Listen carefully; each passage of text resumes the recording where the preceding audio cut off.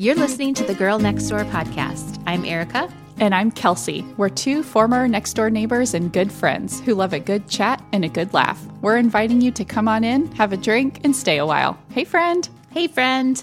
So on today's episode, we are digging into a serious and important topic, white privilege. This is something that we talk about as friends when we don't have mics in front of us. And we always say that we want this show to feel like sitting down to talk with your girlfriends. So sometimes that means talking about periods or husbands or books. And sometimes that means talking about white privilege and fighting racism. So we know we are no experts on race, and our intent is not to speak to the experiences of Black people or people of color.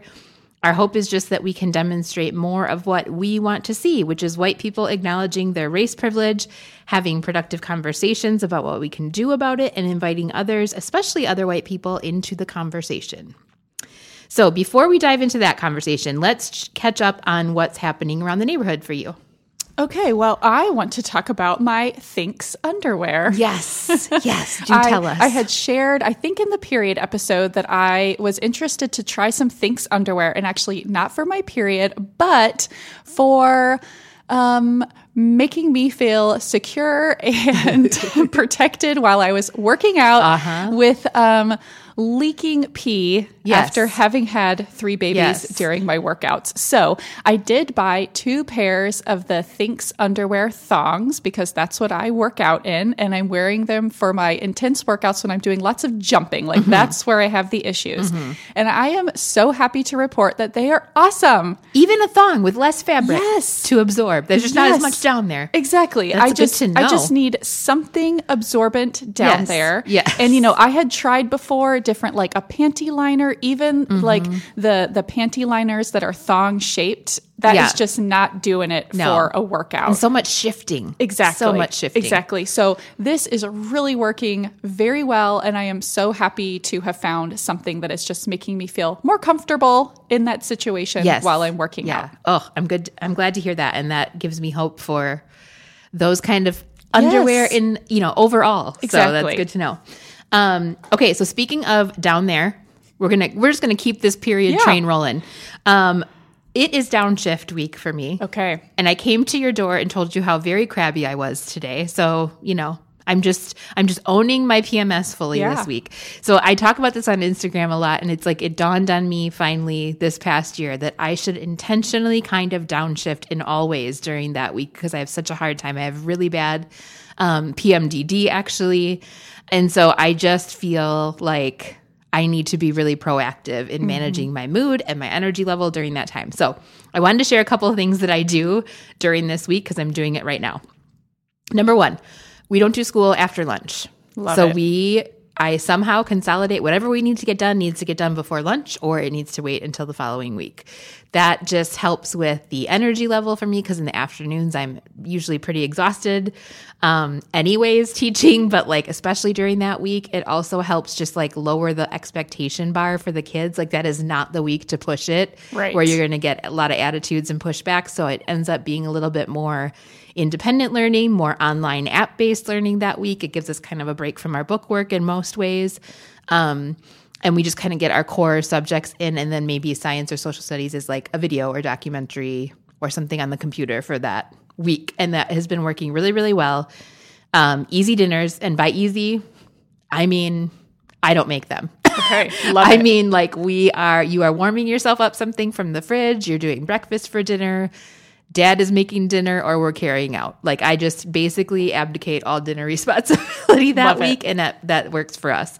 Also, I texted you about this. I have a period uniform now. I love this. Tell me more. So I have these like athletic joggers. They're like an athletic material, and I got like 4 pairs of them. And during that week, that is my uniform. I wear those and a t-shirt every single day. And that way I don't have to think, because that time of first of all, nothing feels comfortable because you're bloated, whatever. You also just you can't really trust your feelings that week, and you feel like everything looks ugly on you and whatever. So it's like, nope.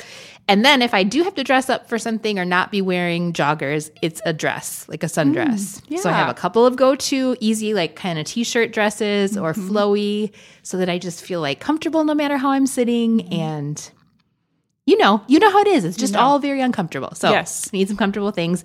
And then the fourth thing that I try to do is be really strict with my social media use this week, because I find that that's when like the news of the world gets to me more, and the comparison and all that stuff that I do pretty well with on social media overall, but that week of the month seems to be really hard for me. So I really set my hour limit on Instagram, and like when that's done, it's done, and I actually obey it. I don't just hit ignore during this week of the month. So just a few ideas if you are looking to have your own downshift week. I feel like especially the social media use is something I wouldn't necessarily think of. Yeah. And so I love that you're giving yourself that limit. Yeah, just very affected by it that week. So, okay, let's start with defining white privilege for the purposes of this conversation. So both what it is and what it isn't. I want to share a definition from a Washington Post article by Christine Emba, but then let's each share in our own words what white privilege means to us in our lives. So here's the quote. What is white privilege? It's the level of societal advantage that comes with being seen as the norm in America, automatically conferred irrespective of wealth, gender, or other factors. It makes life smoother, but it's something you would barely notice unless it were suddenly taken away or unless it never applied to you in the first place. And we'll link to the full article if you want to check that out, but I thought that was a great definition. So what does that mean to you? Well, in thinking about this, I thought about just a couple of things, both in my day-to-day life and then like at a broader societal level. So for me, one of the first things that comes to mind is that white privilege for me means that wherever I go in my day-to-day life, and most of the time when I travel, that most of the people that I encounter will look like me in terms of having light skin. That is true here in Gilbert, where I looked up our population diversity, and Gilbert is almost 83% white. There's just not a lot of racial diversity here. And so because of that, because I mostly in my day-to-day life encounter other light-skinned people, I feel like I have this inherent sense of belonging and feeling entitled to be places, even though everyone is equally entitled to be in public spaces. But like to the point where I don't even question my you never feel out of belongingness. place. Exactly. So that is something that I think about. And not only do I mostly see white people when I go out places in my life, but I also see them mostly in movies, television, and in the books I read. And I do think this is changing, which is so great, but still our media is still overwhelmingly white. So it just kind of reinforces that. White privilege to me also means having my skin tone be the quote unquote default to the point that I often don't even think about having a race. And that is white privilege. That is something that wasn't really brought to my attention until I was an adult, like a concept that I have a race, which is just, really incredible. And I don't think that is the experience of non-white people in our country. And then lastly, more broadly beyond me, just personally, like at the societal level, I think about the impacts to our society from white privilege. There are so many aspects of just normal life, from who you marry to getting a mortgage, where you can buy a home, getting adequate health care, and so much more, where race either is or was in the past a factor in just being able to live life the way you wanted to. And the way that anyone should be able to have those choices. And in all of those situations that I've encountered, I have never had a harder time getting what I need or want because of my skin color. And that is white privilege. And then finally, not only do I personally benefit from white privilege currently, but I have white parents, white grandparents, white great-grandparents on both sides of my family. And they also benefited in ways because of their skin color. And I think that I benefit because they benefited. That generational wealth and the lack of generational trauma, like that comes along with maybe having grandparents of color that went through, literally lynchings, beatings, all kinds of things that would be passed down generationally as trauma that I think we don't think about too. I'll just say, I think just because we've never noticed it before, or even actively taken advantage of our white privilege doesn't mean it doesn't exist. And I think that is where some people get hung up, is that, well, I would never, I don't want this. I don't want to. And I believe most people don't. But also, if you ask most people white people, if they would trade places with a person of color, they will also tell you no, because they know it's inherently harder because of our systemic racism. So I think that's a great point you made, that you just didn't even have to think about your race. The very reason white people can say, I don't see race, is that white privilege, to have never been forced to think about it, because our whiteness is set as not only the default, but the standard. Yeah.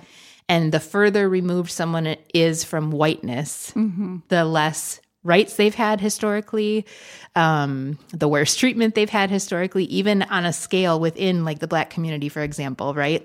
Within the Black community, if you're closer to white, you're probably treated a little bit better back in the day. So all of that to say, I think that we have a hard time even wrapping our head around this idea, because we're just no, this is just, my experience is the norm. Right. And just that very fact is so racist. Right. You know what I mean? That we think that, but we're all breathing the same air. We've all been brought up with the same culture. So, for example, here's a little tiny example that, again, I didn't think about till I was an adult either. And really probably until I started selling makeup. Have you ever had to, as a white person, search for a hair product or a makeup product that matches your skin type or your hair type? Or a Band-Aid? Right. No, I have not. Or are they just readily available in multiple options?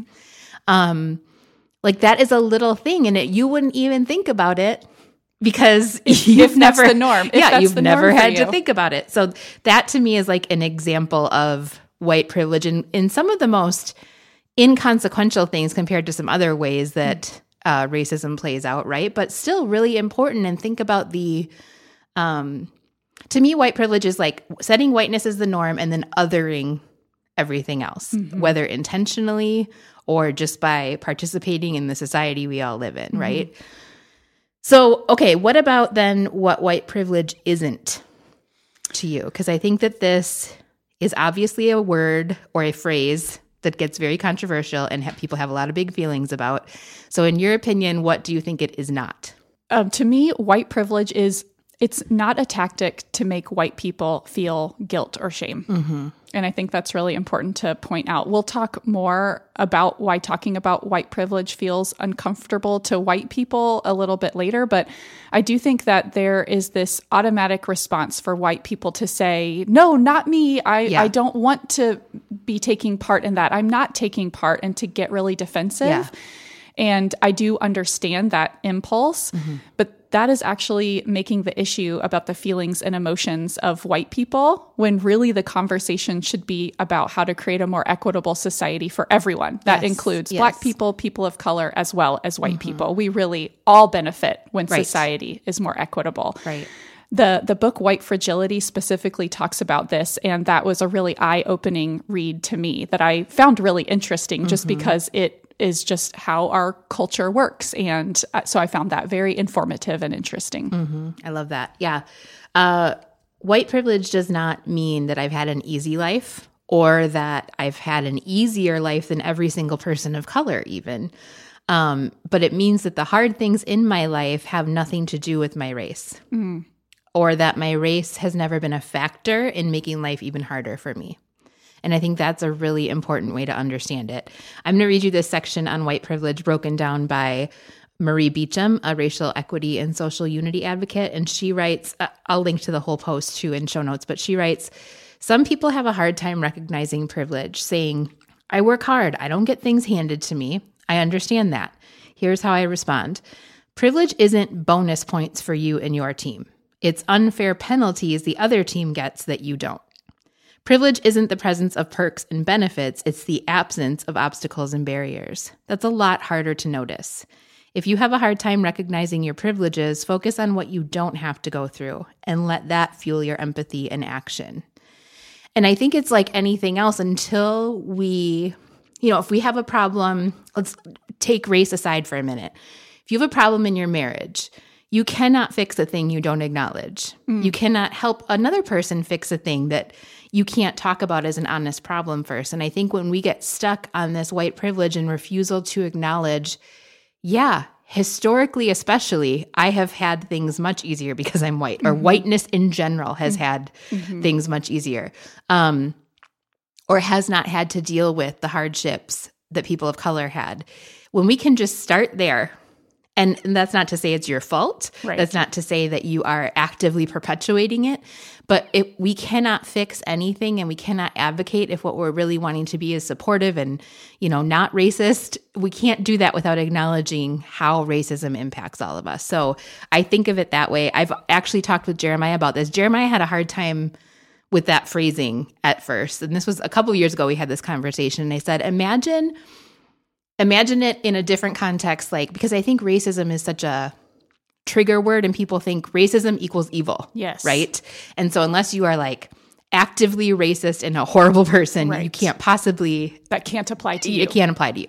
So I said, what about if it was just about men and women, for example? If I was complaining about menstruation and how hard it was, or childbirth, or something that you can't possibly understand, and what you kept telling me was, well, I didn't ask for this. I didn't ask to not have a uterus. I didn't, and all you did was defend your maleness instead of saying, you know what, that's really hard. Tell me more about that. I can't possibly understand that. You're right. Tell me more about that. And man, I'm realizing the things I don't have to deal with as a man, right? If you take it maybe out of the race conversation for a minute, I think if you're having a hard time getting your head around it, that might help. And that for him was oh, I get it. Why? That's a great metaphor. It's just about understanding an experience that you can't fully know. Right. And being open to understanding that. So, and then, I talked about, I think it's also honestly the privileges of not having generational trauma that is for sure passed down from years of oppression. There's no way, I think we purposely distance the events of slavery, the events of civil rights movement as further in the past than they were. And the older I get and the more I realize how quickly time goes on, and I realize things like, oh, my dad was alive at the same time as Martin Luther King Jr. Yes. It's not just this faraway thing that's all done with.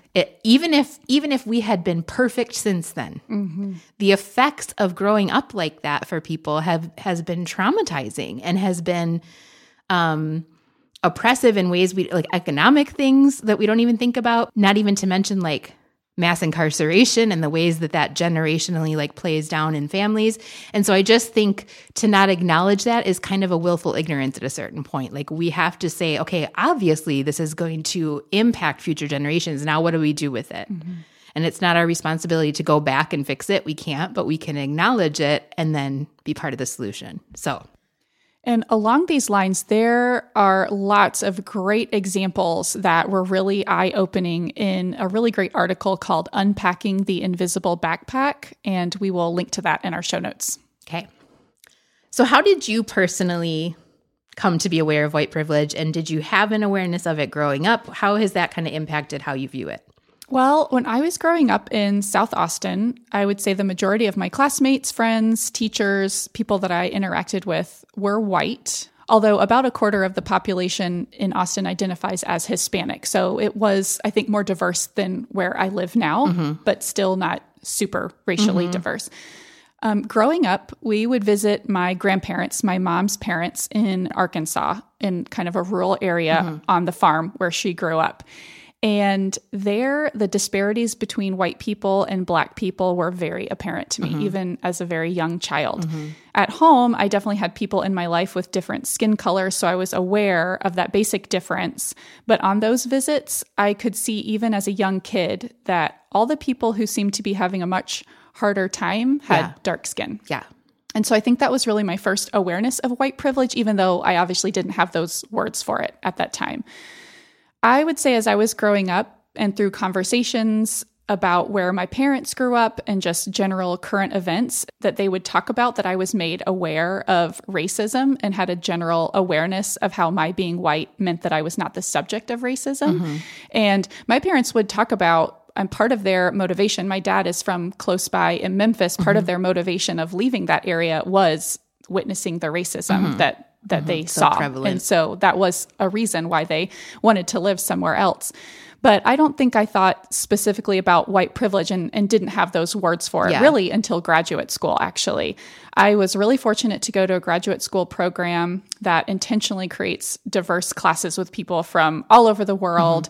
And that in and of itself was such a cool experience, just especially coming from where I grew up. So that was really cool and such a cool opportunity. During our program, our school did some specific diversity and inclusion training and workshops that we all had to attend. And I think that was maybe the first time where I had someone directly address how race affects different people's experiences. And we're also able to think about how other aspects of someone's life could affect their life experience, such as if they were wealthy or poor growing up, or if they had a disability. It was just very eye-opening. And I want to share something that a classmate of mine shared that I'm thankful to have heard at the time. At the time, I think I had only thought in a more general way about race and just thought, well, you just have to treat everyone the same, obviously. I wasn't thinking... That's how you solve it. Exactly. Right. And I wasn't thinking more deeply about the experience of non-white people. So during a discussion, my classmate, who was Black, shared thoughts on what it meant to him if someone said they're colorblind, it didn't see race. And I think before that, like I said, I don't think I'd thought deeply about these things. And I think my thought would have been just like, yeah, we shouldn't even think about race or skin color. It doesn't matter. Right. Just treat everyone with kindness. Everyone can, be anything they want. My classmate, what he essentially said was, I am a Black man and this is obvious. So don't tell me that you can't see that. And that was so eye-opening. And I'm so appreciative for him to have shared that and to have been like, to see it. It was such a just like one of those kind of more light bulb moments. Yeah, simple but so profound. Exactly. That I know I would have gained that knowledge, but it just kind of happened very quickly in that way. And it really opened my eyes to see that, of course, we can't say we're not seeing someone's skin color because one, it's actually a lie. Yeah, we are. We are. You're just actively lying. And two, that then you're denying to them that their skin color affects their life experience. Right. And you're basically saying, right. I don't believe that it's any different for you. So why should I notice that thing about you that makes your life very different than mine? Yeah, exactly. So that was really, really impactful to me. And I would say that since then, I've just been on a path of trying to educate myself more about race and issues around race. The events are big cultural events like Barack Obama's presidency, Donald Trump's presidency. Just seeing in the news the many unarmed Black people killed by police officers, the murder of George Floyd, have just made me feel that continuing to be actively learning about race, white privilege, and racism is essential to being a good American citizen. Yeah, agreed. So I grew up in a very racially diverse part of Wisconsin, actually. I know people don't necessarily think of that when you think of Wisconsin. You think of cows and farms and whatnot. But I grew up in the southeast corner of Wisconsin in Racine, which is right in between Milwaukee and Chicago, pretty much geographically.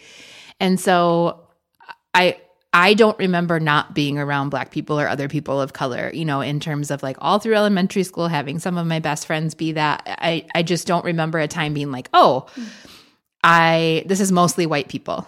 So that shaped my experience in a lot of ways. I noticed very early on that nothing was ever really attributed to my whiteness, but there were lots of things attributed to people's Blackness. So Black people like this kind of thing. Black people do this kind of thing. Black people live in this neighborhood. But, even just in conversation with kids at school. And I don't ever remember anybody saying something because of me being white, And so it was like just that even, that somehow that Blackness has more inherent traits than whiteness is interesting to me. And I think I had a very early awareness of the Black community and how the Black community feels different than the white community, and not even fully being able to articulate or understand that at the time, but just like, there's something different about the experience of a Black church. There's something different about, the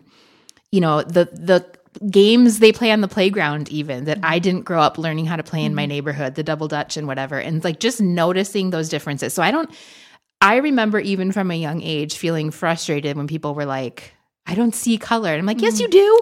Yes, you do. We're all, you know what I mean? Like, I think, because I was kind of fascinated by the differences right away. Like, okay, I just noticed this as a kid. I read in college a book that I feel like really put words to a lot of that. And it's one of my favorite books on this topic, and I highly recommend it, is Why Are All the Black Kids Sitting Together in the Cafeteria by Beverly Daniel Tatum. And I think it was just such a great eye-opening book for me to realize we have a different culture because we have a very different experience in this country. And a lot of those things were born out of that experience.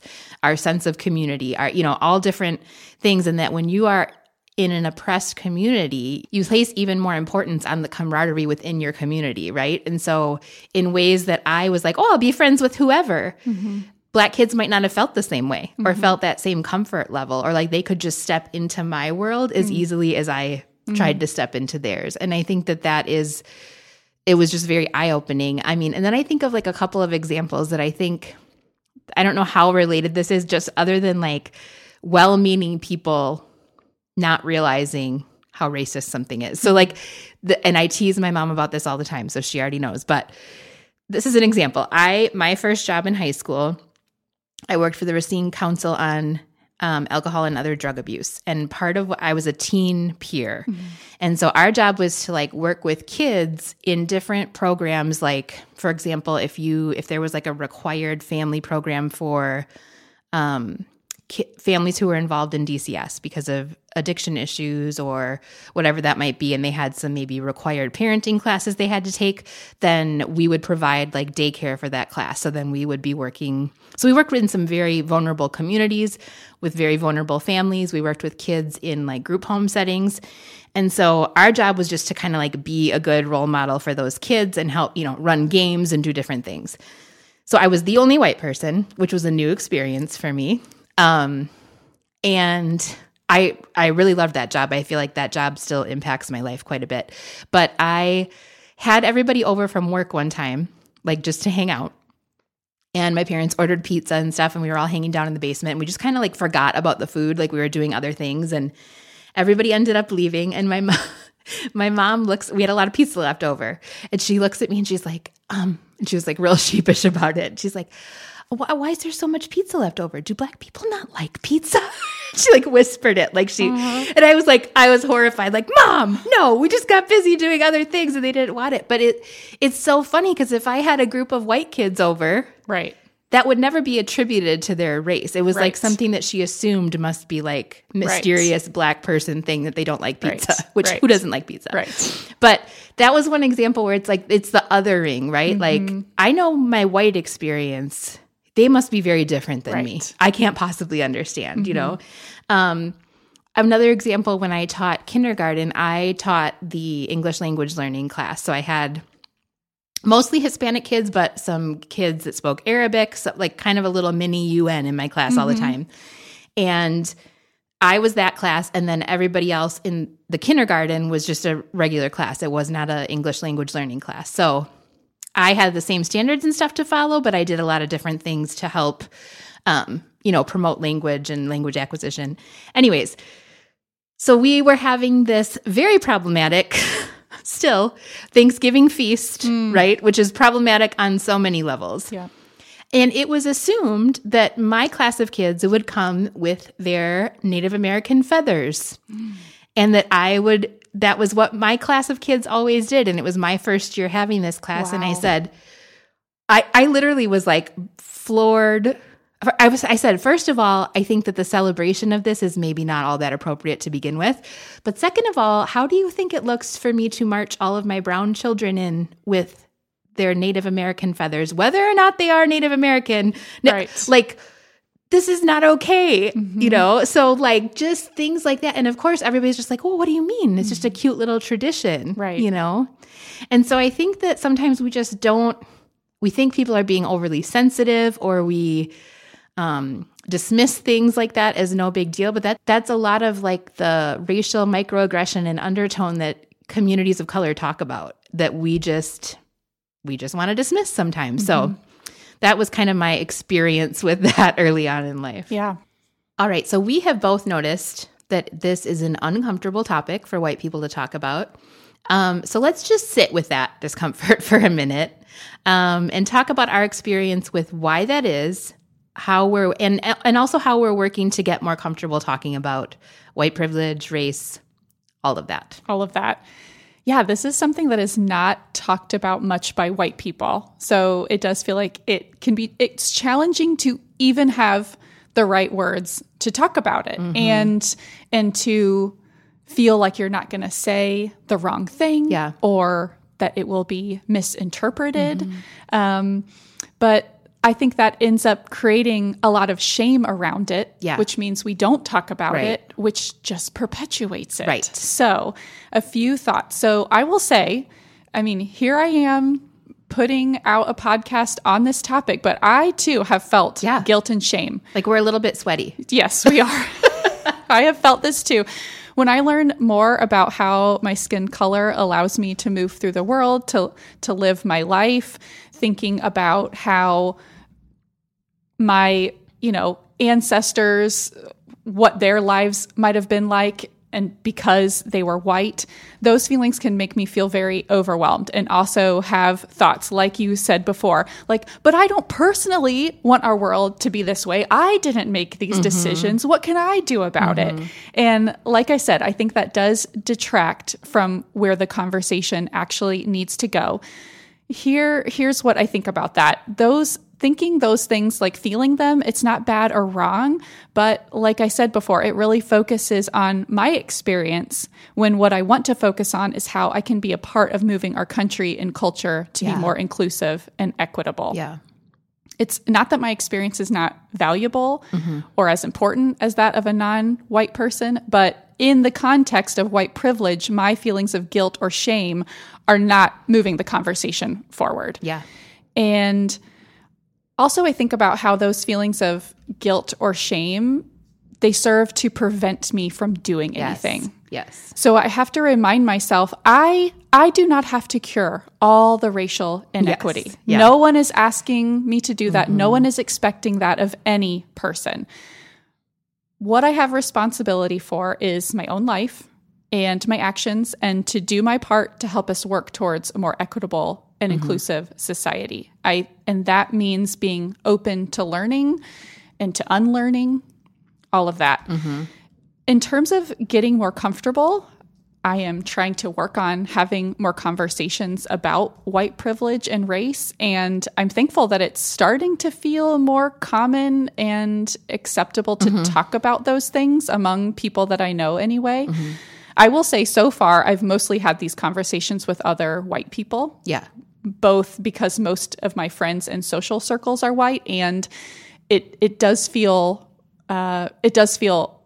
definitely more uncomfortable to bring up those topics with. Well, and I will say, to add to that too, I think sometimes we feel as white people that it's our job to like bring all of our newfound wokeness to our friends of color, and they don't need, that's a burden that they don't need while we're processing for the first time maybe something that they have been living their whole life with, and we shouldn't put that burden on them to explain it to us. And so I think that sometimes that feels like the right thing to do, like, I'm so sorry and I didn't, they don't need that. They just want you to do your work and understand what's happening. Yeah. And this is also something that I have been thinking about, and this is a little bit more nuanced, and that is sometimes conversation topics and opinions come up, and on the spot, like, I want to be that kind of person that can respond, to be like, hey, you know, the way you're saying that, or, just kind of gently guide someone to maybe see things a different way, or kind of, point out maybe where there's some white privilege or some racism, like coming in and like, have you considered this other perspective? And that sounds great. It sounds simple. It sounds simple, but the actual experience, and honestly, this happened to me not that long ago, is that depending on who you're in conversation with and what they're talking about and the opinions, it can be so hard in the moment. It can feel like, this doesn't sit quite right with me, but it's like, but I can't tell you exactly right. why. And to go down that path without like a well thought out argument feels like scary. Yeah. And it's hard to do that just like on the spot, especially in this particular like situation. It felt like the person was speaking to something that they knew very well that I really didn't know that much about. Right. So then for me to jump in, it felt very difficult. So just like pointing that out too, I think that's why it's hard and uncomfortable, because it's not always literally hard and uncomfortable. Exactly. Yeah. And it's not always just like so straightforward. Right. Where you can just say like, hey, you know what? That actually is a little racist because of this. Or like, that's actually an example of white privilege because of this. Like it can feel very complicated. Ambiguous sometimes. Yes. Yeah. So anyway, what I'm trying to make a practice of is after those situations, talking about it with Chris, because I feel like he's a great person. Like we can talk to each other about that stuff and kind of like break it down and be like, okay, like why is that not sitting well? Or why does that not seem quite right? And then what I want to work on is following up with that person. If it's a person I'm going to see again, if it's a person I feel comfortable with, and I wish I could feel comfortable doing this with anyone, but bringing up again, like, hey, I've been thinking about, we were talking about that, and just trying to have that conversation when I'm more prepared and maybe hoping to broaden their perspective a little bit. I like that because it also takes the pressure in the moment to say or do the right thing off a little bit, and says, you can always follow up. And in some ways that may be putting that person less on the spot too. Like if you're having a conversation at a dinner party and somebody says something and you challenge that right then, like maybe if you're not quite sure what to say, maybe coming back to that as, hey, when you said this really didn't sit well with me, and here's what I'm thinking. What are your thoughts on this? Or I like that approach of giving yourself permission to follow back up with somebody on a conversation like that. I think the reason it's hard is guilt, legitimate guilt that whole groups of people have had to experience something that you would not have had to back in the same day and age because of how you happened to be born. I mean, that is a real thing, and grief around that. And I think it's okay to feel that. I don't think we should take it to where it's like then our personal responsibility to make up for it or fix it somehow. But like sitting with that guilt and allowing it to affect us emotionally is important, I think. Otherwise, we're not, like if you're not bothered by the enslavement of a whole group of people for years, like it should bother us. And I think that because it's just such a part of our history we're used to hearing about, and because it's not happening in the same way anymore, we feel like we don't want to engage with it sometimes, but I think that engagement is important. So we feel that sense of guilt. We feel defensiveness, like we've talked about, like I didn't do it. My parents didn't do it. My grandparents didn't do it. And then there's the helplessness. It's like, well, I'm sitting here feeling bad about it, and I don't know what I can do to help it. But I also will say, I think we've been taught culturally that those are ways of also avoiding responsibility to advocate for what's right. It's very easy to wash our hands of it, or to stay at the point where I'm just heartbroken. I didn't know this, especially as white women, I'm going to say, and using our tears as ammo, which we know has literally taken Black lives before, to abdicate our responsibility and say like, well, I'm feeling bad about it. Isn't it enough? What else do you want me to do? Instead of letting that fuel your action. Like we've talked about before, you can't solve a problem you don't acknowledge. So the first thing I think is digging into that, like, why does this even make me uncomfortable? Or why am I even feeling defensive? Literally write it on the top of a piece of paper and answer it for yourself, or answer it in therapy. Like, what am I feeling defensive about? And I think we take this then to our kids, and we see this play out in the whole public school debate right now about critical race theory and what we should be teaching our kids. And we've somehow equated that teaching them that wrong things were wrong is going to just make them feel bad about that wrong thing and also become that wrong thing somehow. Like teaching them that racism is wrong means they're going to become racist because before they weren't thinking about race. And that's such the logic there just falls apart for me. Yep. That's like saying that teaching your kids that lying is wrong is going to turn them into liars. Teaching them that stealing is wrong is going to turn them into thieves. No, that's not how it works with educating our children. And we don't look at any other area of life that way. And so we shouldn't do it with racism. It is okay to call it racism to our kids. It is okay to teach them that it is wrong. And it is not going to turn them racist to teach them that a wrong thing is wrong. Mm-hmm. So that is my thought on that. A couple phrases that I have found helpful to kind of keep in my back pocket, and I don't use them as much as I want to, but something that you can say, I think, to challenge somebody when they're saying something that is, like you said, at that dinner party, they said something that doesn't sit right with you or is blatantly racist, because that happens too. Everybody's got that uncle. Mm-hmm. Is to just ask the question, what do you mean by that? Mm. And I think what that does is, number one, allows them to not feel attacked necessarily. Mm-hmm. It's more like asking, like, tell me more, because you just dropped that bomb and acted like it didn't mean anything. I need to know more about that. It also allows them to explain if you maybe did truly misunderstand something. But I think it also sets the tone of like, no, you're not just going to say things like that. Right. And then, like that will catch people's attention, and it's not okay with everybody here. I think another assumption, especially in a group of all white people often, especially in family, if you were all raised similarly and you may have differing views now, is to assume that everybody in that room feels the same way. Mm-hmm. And this is the norm, right? Mm-hmm. This is how white people feel about this. So something else that I have not used yet, but it's ready in my back pocket is, especially with something pretty egregious. I've got a couple of family members that it gets pretty gross sometimes, to just say, not everybody here feels that way.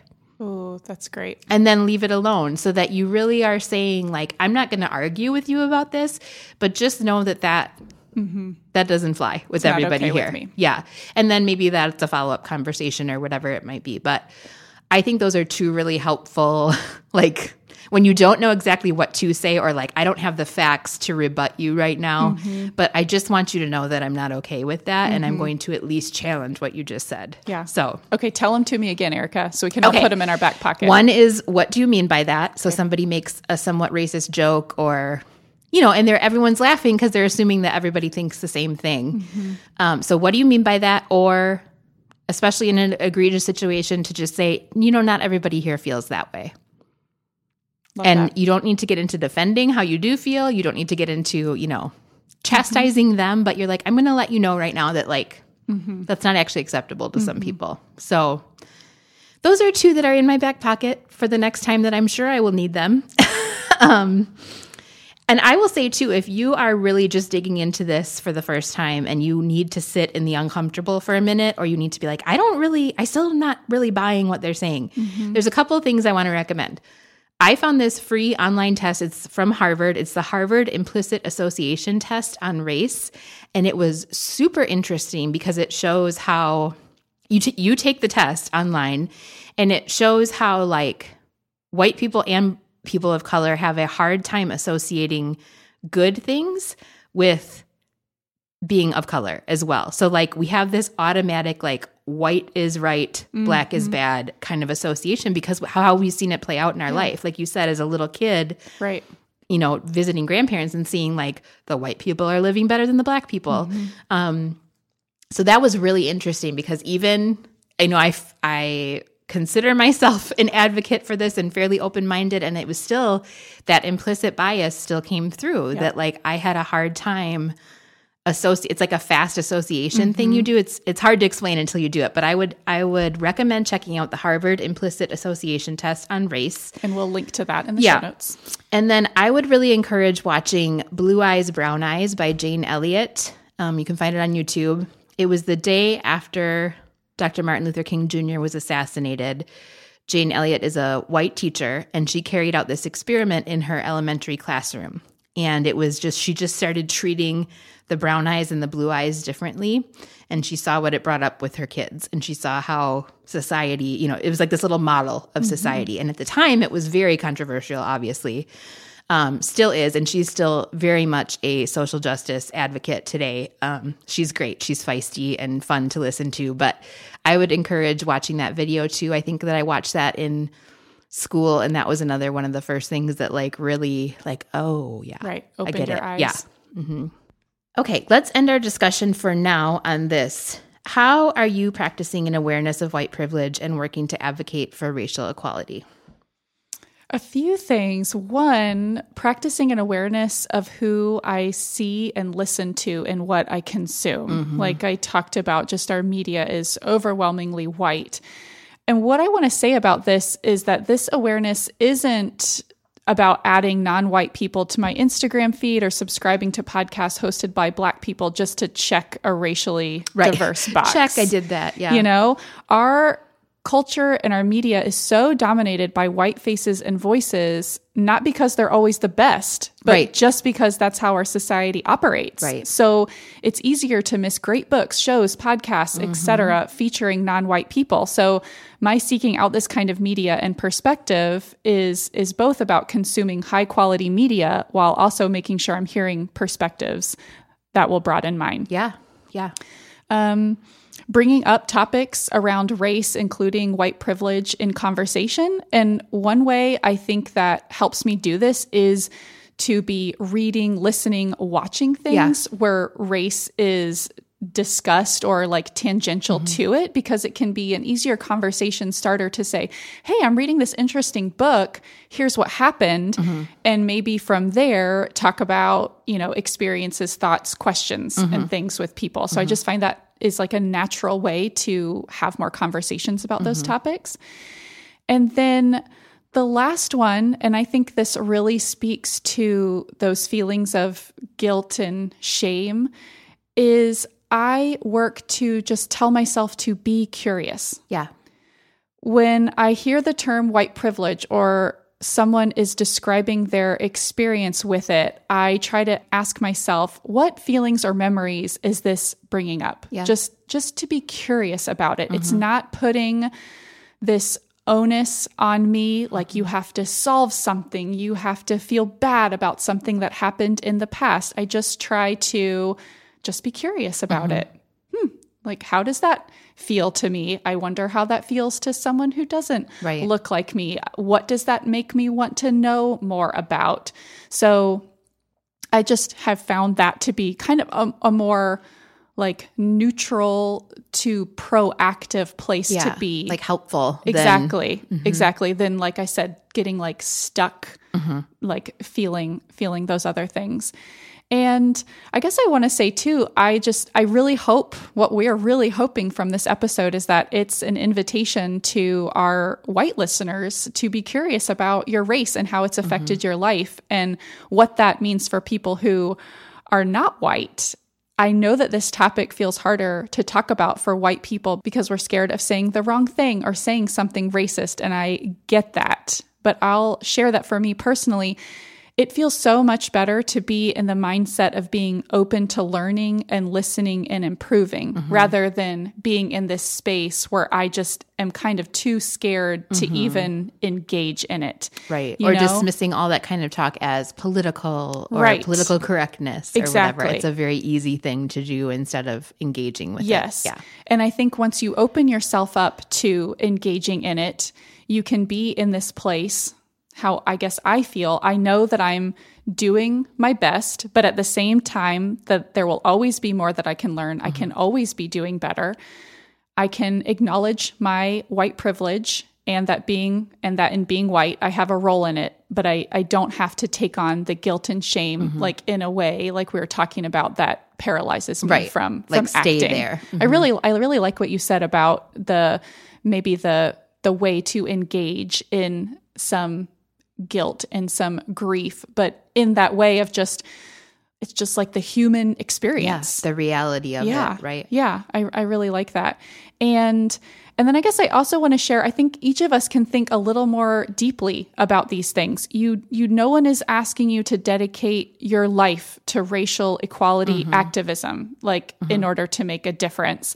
And just want to say, like, both Erica and I, we are both busy moms with meals to plan and 2 podcasts each to produce. And neither of us find it to be a burden to think about and engage with this topic.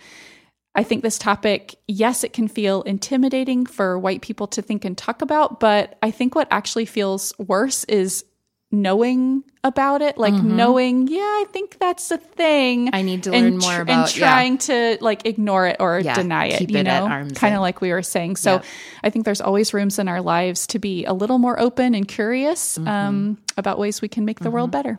Even our ability to decide whether or not we want to engage with the topics around race is a privilege. That's white privilege. Because it's not necessarily a choice for people who are not white. Right. So just acknowledging that as we even think through those things. So some ways that I am practicing in awareness and working to advocate is being curious about my own bias, number one.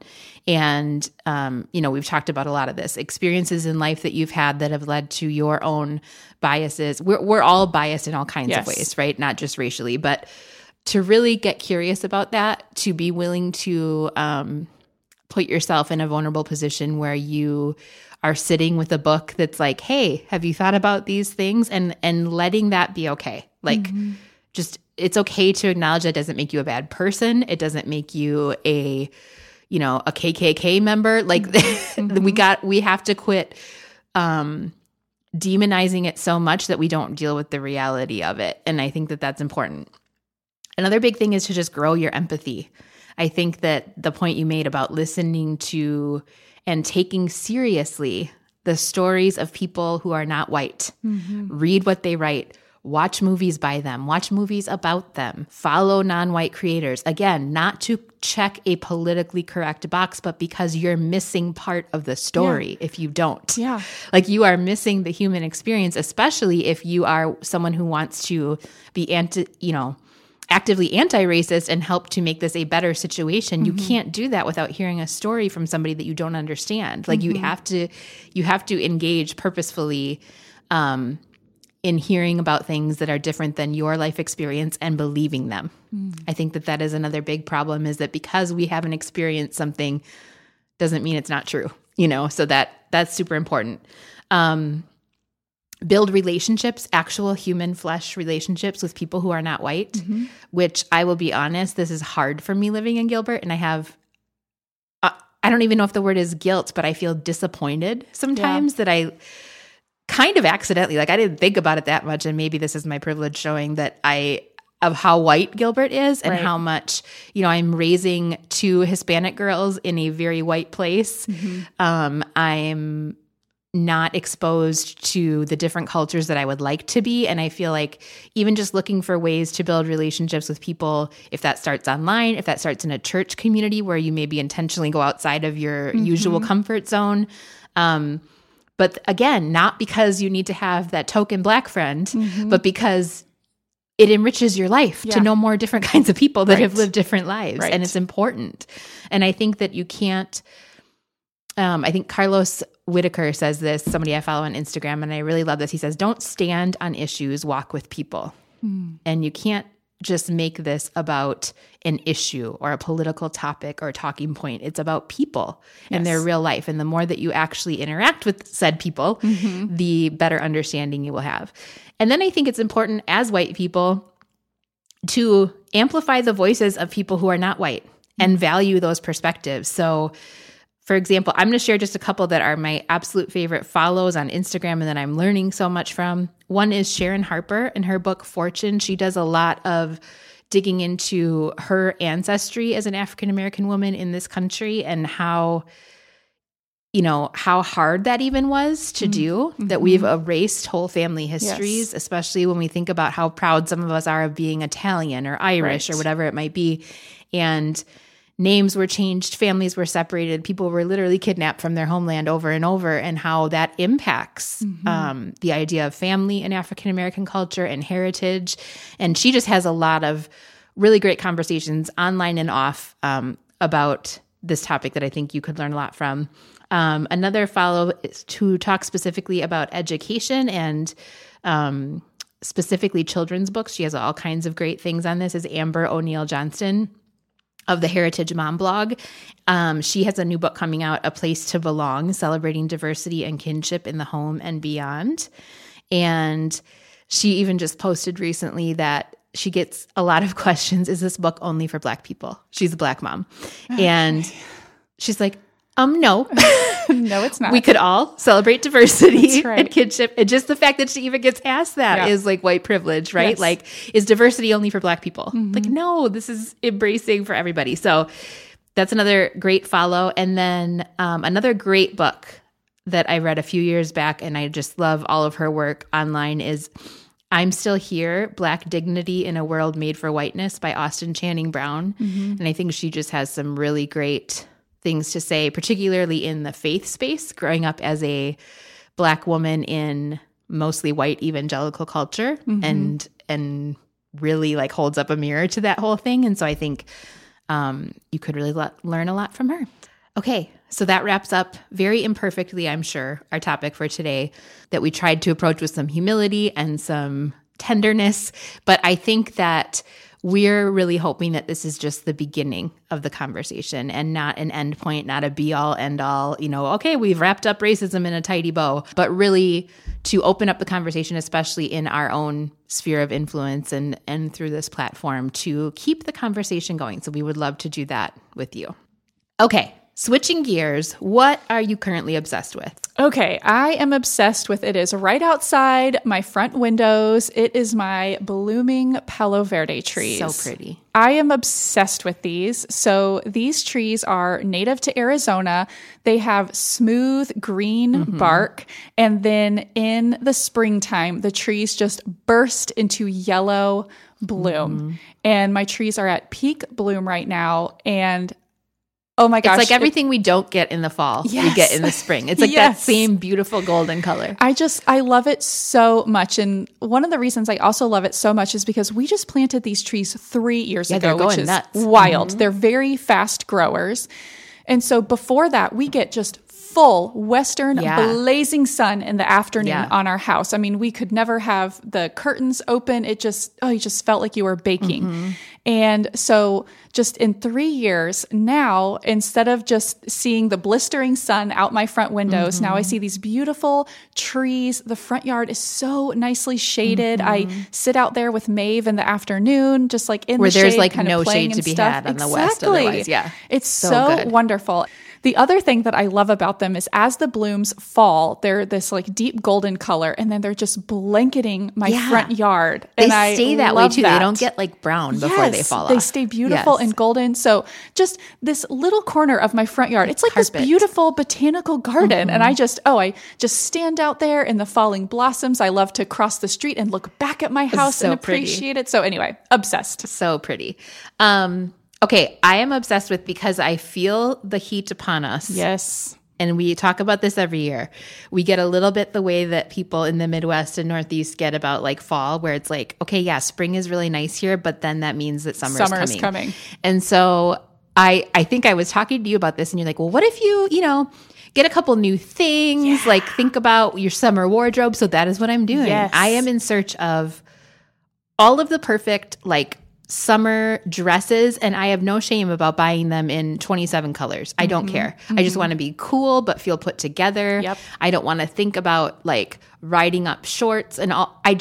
Yes. And not that I will never wear shorts or jeans in the summertime, but I want to think about like, how can I be as comfortable and cute? And I'm thinking about colors that are coordinating. So when I pack for a trip, it's not hard. So I have a whole bunch of stuff on the way. And I don't know if I'm obsessed with any of it or not, but I have been purchasing quite a bit. So I have to say that is my obsession. And I will keep you all posted and link to wonderful things. Report back. The preparing for summer is very much on my mind. We're like little in reverse, like little chipmunks. You have to. Getting ready. Secreting away things. Yes.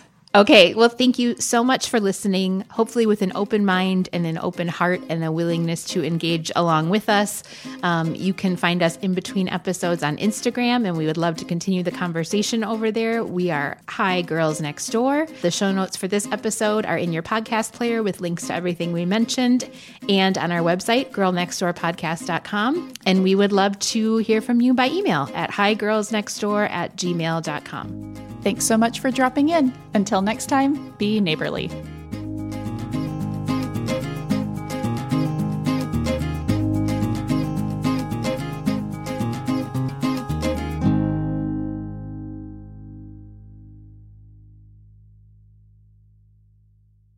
I like where you're going. Yep. I like where you're going.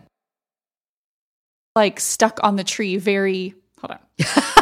I'm like really getting into that. Okay, test.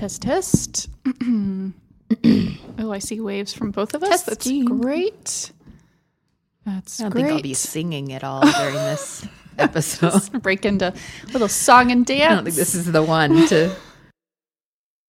It's my water. I cannot promise there will not be a throat bubble.